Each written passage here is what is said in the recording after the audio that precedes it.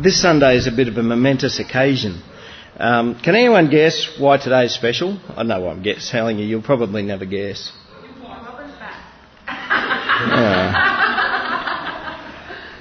No. No, it's bigger and more momentous than that. For you lot. For you lot. No, you'll never guess. January last year, we kicked off Bush Disciples, and you probably realise by now I have a practice of preaching my way through entire books of the Bible. That way we don't miss anything, and that way we get a really balanced diet of God's Word. Because we cover stuff just as often as what God brings it up. If I was just going to pick and choose Bible passages myself, you'd soon find that I just stick to my hobby horses and the passages that really excite me and the stuff that I just love. But by working our way through an entire book of the Bible, we cover everything just as often as what God wants to bring it up. And that means we cover the tough stuff as well as the simple stuff. So January last year, I searched through the whole Bible, praying and looking for a book that would give us some really good teaching on discipleship. And I just couldn't go past Matthew. And so January last year, we began our journey through the Gospel of Matthew. And today, 60 sermons later, we've come to the end. Now, some of you are probably going, yay, we can get on to another book now. Yay, we're at the end of Matthew. But wow, what a journey it's been, and what a finish. Matthew continues to teach about Christ and what it means to be a disciple of Christ right through to the very end. But you know what? Matthew 28, when we just read that just then, that didn't, to me, sound like the end. Matthew 28 is more about a new beginning than coming to the end. These are words of starting out, not finishing up. It's just the beginning. So, let's begin. In 1985, now some of you are probably going to go, wow, that's a long time ago. Who thinks 1985 was a long time ago? Some of you? Well, it's not that long ago, is it, John? No, 1985 isn't that long ago. But in 1985, I was at the tender age of 15 years. And I packed a suitcase. And there was a list of things I had to put in that suitcase, and I think it went something like this. 5 sets of work dress, 2 sets of town dress, work boots, good boots, work hat, good hat, pencil case, notebook, pen, camera. Then I added a few other things. I added a little bit of leather working gear, some writing paper so that I could write home. Write letters. Have you young folk ever seen a handwritten letter? So, you used to... I'm not counting you as a young folk.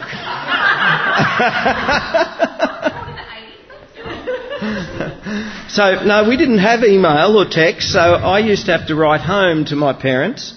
I had a few coins as well, so that I could go once a week to the payphone and ring home to talk to my parents. Because guess what? I didn't have a mobile either.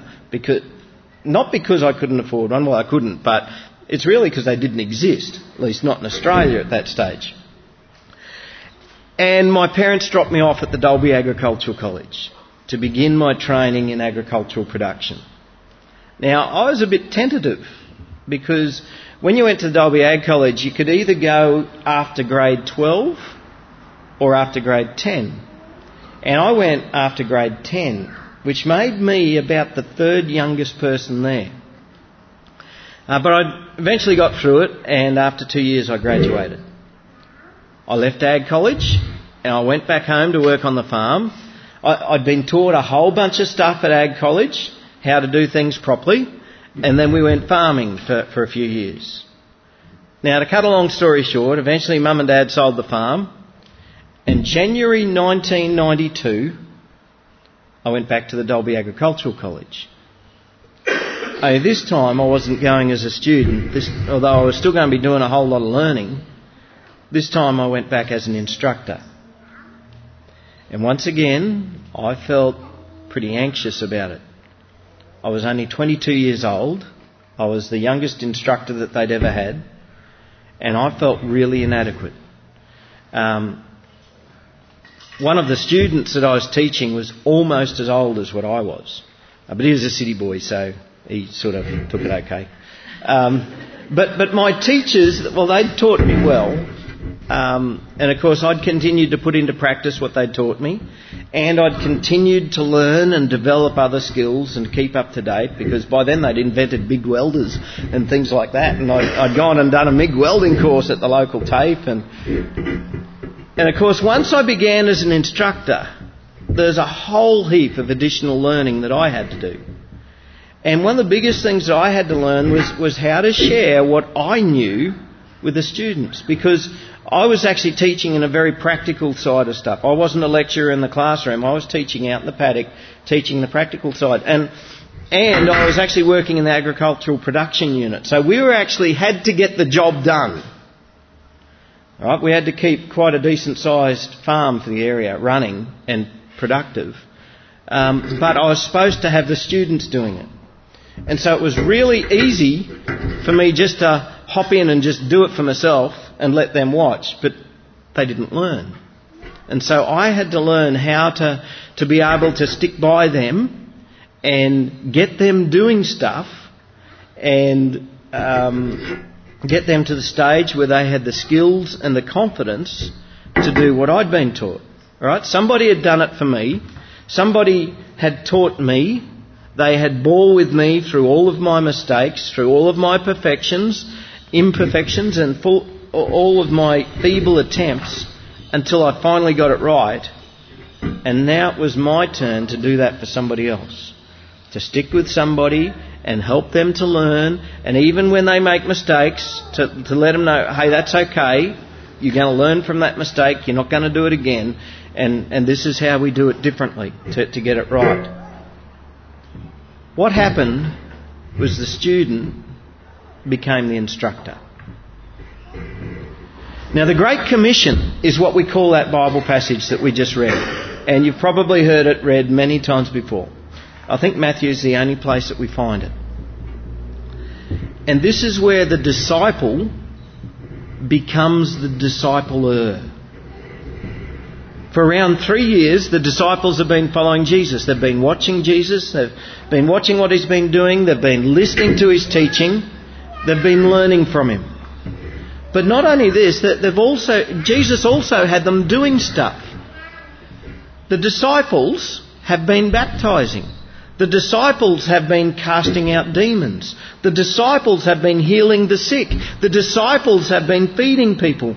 The disciples have been sent out on little missions, and then they'd come back to Jesus afterwards and they'd report to Jesus all the things that had happened. They'd say, oh, look, this is what happened, but we had trouble in this area. And Jesus would go through it with them and he'd say, well, okay, this is what you did wrong here and this is what you need to correct. But he'd celebrate with them when things had gone really well for them as well. These disciples had been a part of what Jesus was doing. You see, Jesus didn't just do it for them to watch. He engaged them in it. That is discipleship. Discipleship is far more like an apprenticeship than a university course. Do you know what I mean when I'm saying that? Right, with a university course, you might sit in a lecture theatre with 300 or 400 people and get fed a whole lot of information from one person up the front. Whereas an apprenticeship is something which is very hands-on. You're actually working one-on-one with a tradesman. And the tradesman gets the apprentice doing stuff as soon as they can. They teach them a job that the apprentice can do, and the apprentice starts doing that. But they don't limit themselves to that one thing. They then continue building them up and showing them additional skills as they go. They keep training them up until they can get it all together, and then they can go out on their own. Now that is what discipleship should look like. You know, too often we sort of think that discipleship should be more like a never-ending university course. where we all sit down in the lecture theatre, we receive teaching from the lecturer, and week after week, year after year, decade after decade, we keep coming to church, we sit down, we sing a few songs, we learn more about Jesus, we might think to ourselves, wow, wasn't that incredibly enlightening? And then we go home to do the same things we've always done, and then we come back again the next week for more of the same. Disciples are not spectators of the ministry of God. And we need to hear and know and understand that more today than ever.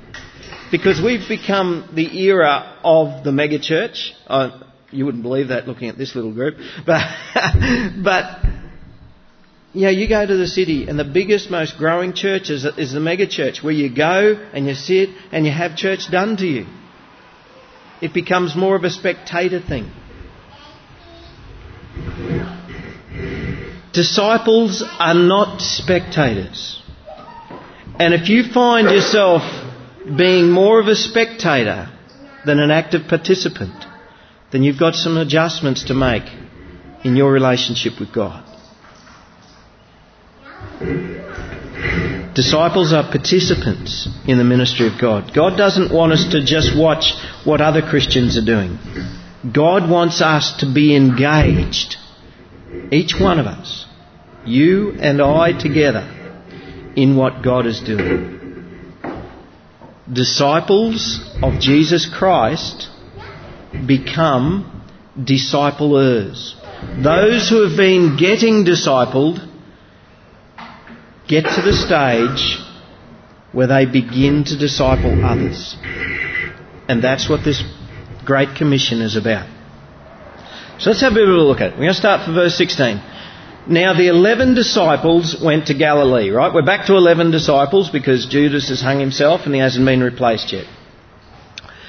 Now they've gone back to Galilee, and that's where it all began for them. Jesus was baptised, he was tempted in the desert, and then he returned to Galilee, and it was in Galilee that he called his disciples. And that's where the disciples began to follow Jesus. It was right there in Galilee. And now, after the resurrection, Jesus appeared to them in Jerusalem, and he says to them, look, go and meet me at such and such a hill in Galilee.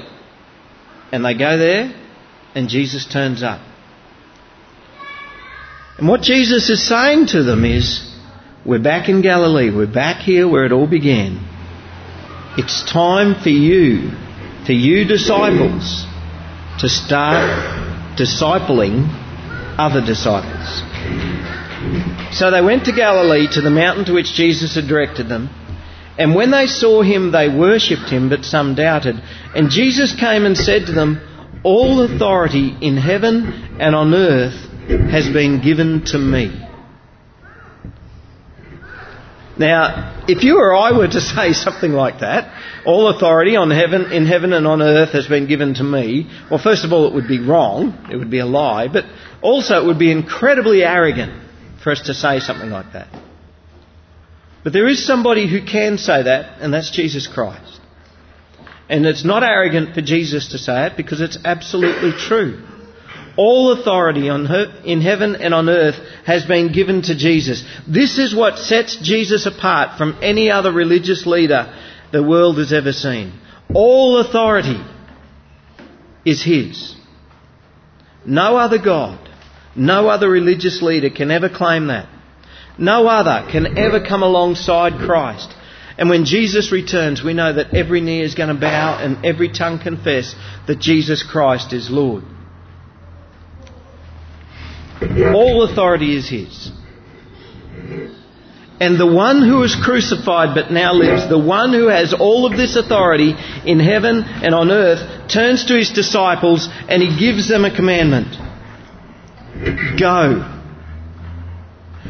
Go therefore and make disciples of all nations, baptizing them in the name of the Father and the Son and the Holy Spirit, teaching them to observe all that I have commanded you. And behold, I am with you always to the end of the age. In a nutshell, the command is this.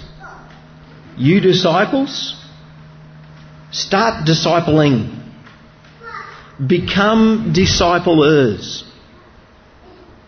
It starts with worship, and then it is go, make disciples. Now, it's important for us to have both.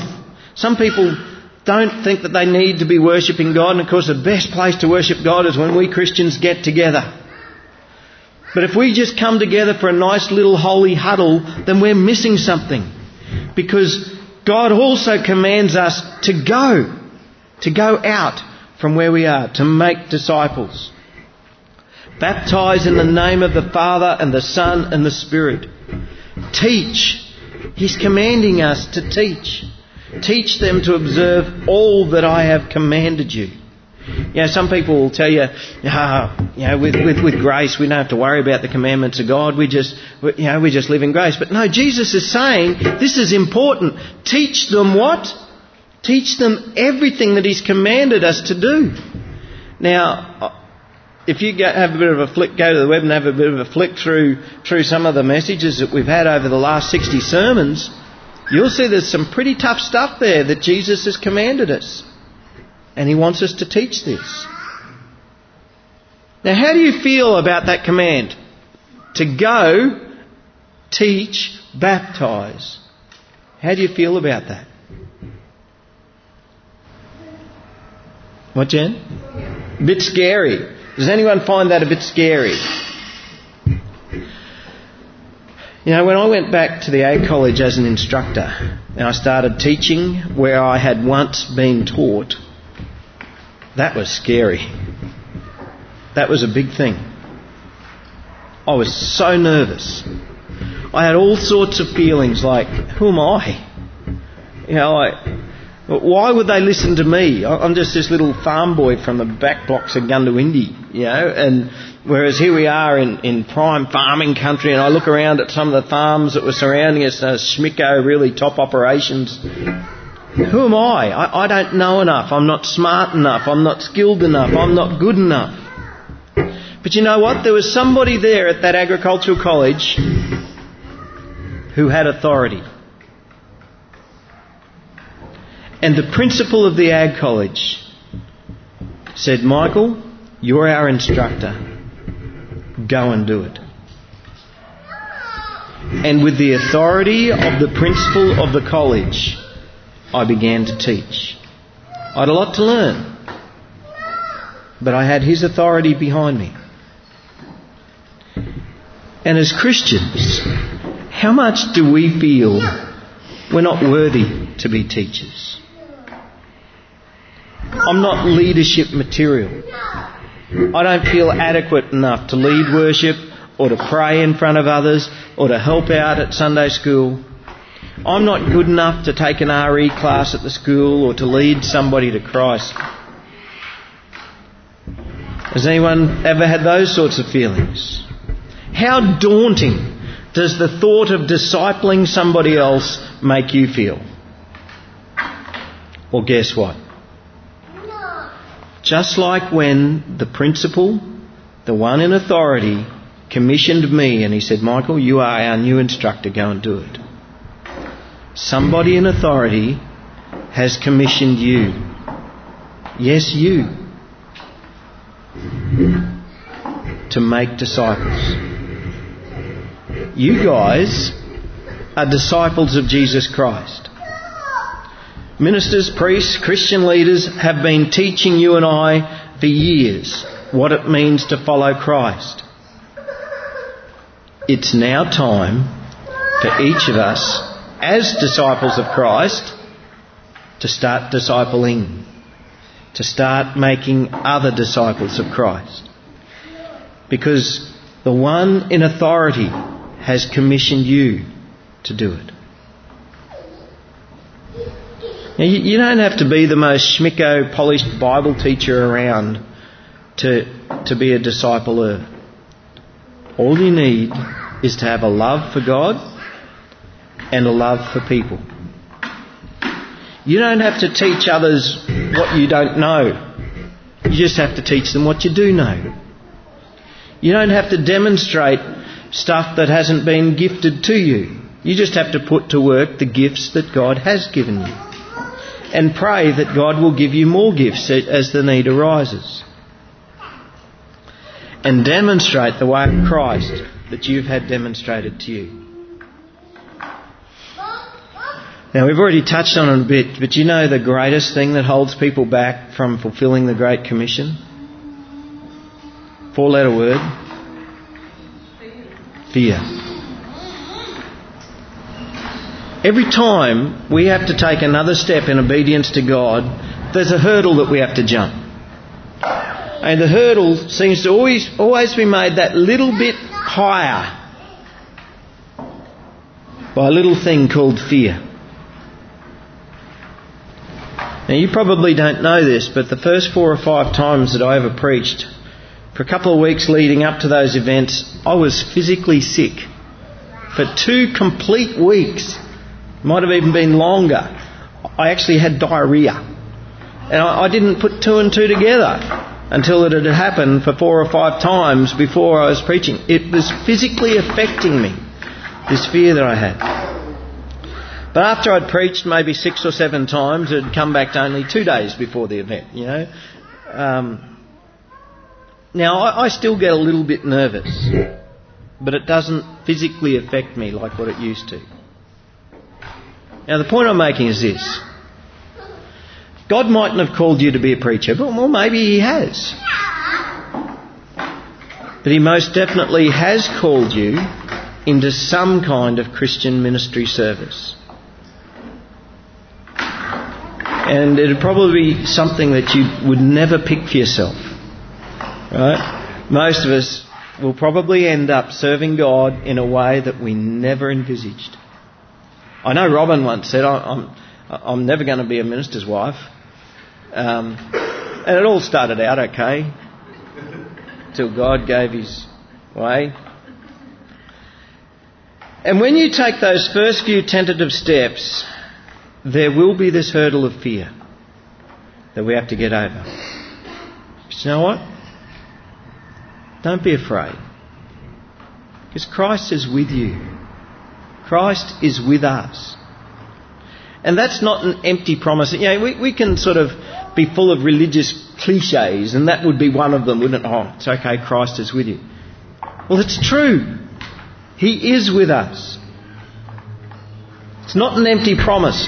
All authority has been given to Christ, and He has promised us this. He said, look.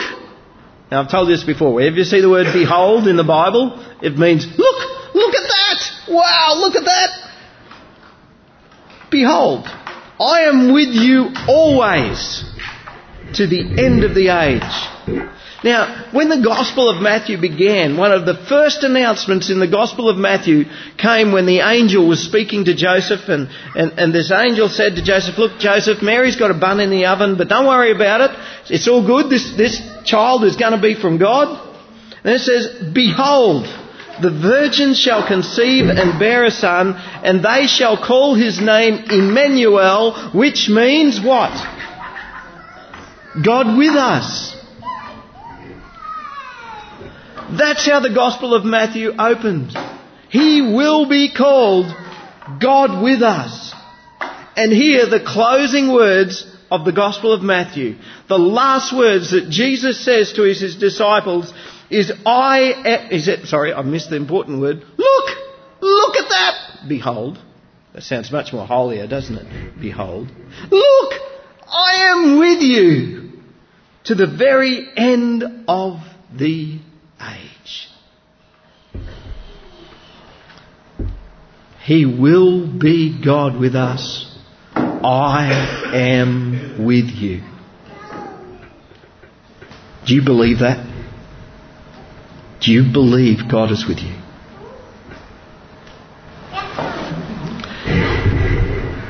Do you believe that the presence of Christ gives you any sense of overcoming fear?